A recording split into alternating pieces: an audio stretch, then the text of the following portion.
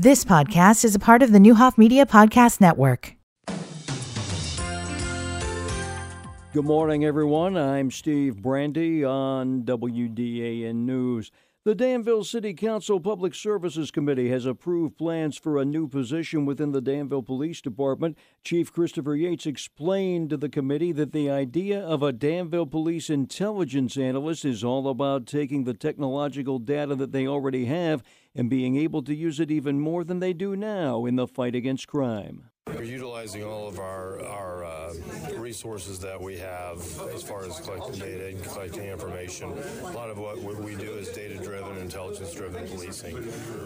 This is somebody that coordinates that, puts it together, and makes it readable and usable. Now, the proposal that was forwarded puts the position in the new budget that takes effect May 1st. The chief says funds already available within the police department will be used to pay for it, and if approved by the full council, he intends to have someone ready to go in May. The committee passed the item 5-2, with Vice Mayor Tricia Teague and Alderman John Cooper voting no.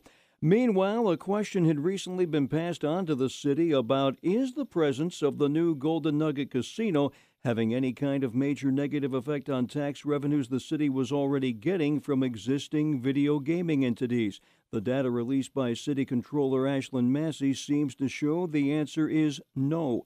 For example, video gaming revenues in the summer months in 2023, shortly after the casino opened, were extremely similar to what came in for June through August 2022. Some numbers are on our website, VermilionCountyFirst.com. Mayor Ricky Williams Jr. says that just shows some people prefer to wager in casino-like environments and some in more calm environments. He compared it to dining preferences. Some people like the bright, loud experience, and other people want to sit somewhere it's quiet and nobody really sees them. And so I think that they're probably similar to dining in that sense. It's just all the atmosphere that you prefer, and I'm glad that we have a little bit of everything for whichever preference people have. As for the Golden Nugget Casino itself, its best month at bringing in tax revenue to the city of Danville was October of 2023, with an amount of $167,000. All the other months for August through December were in the $150,000 range.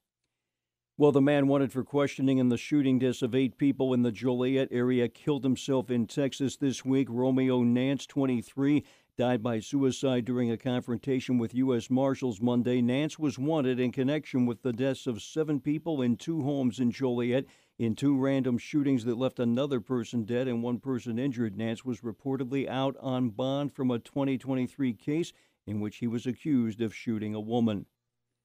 From the VermilionCountyFirst.com news studios, I'm Steve Brandy.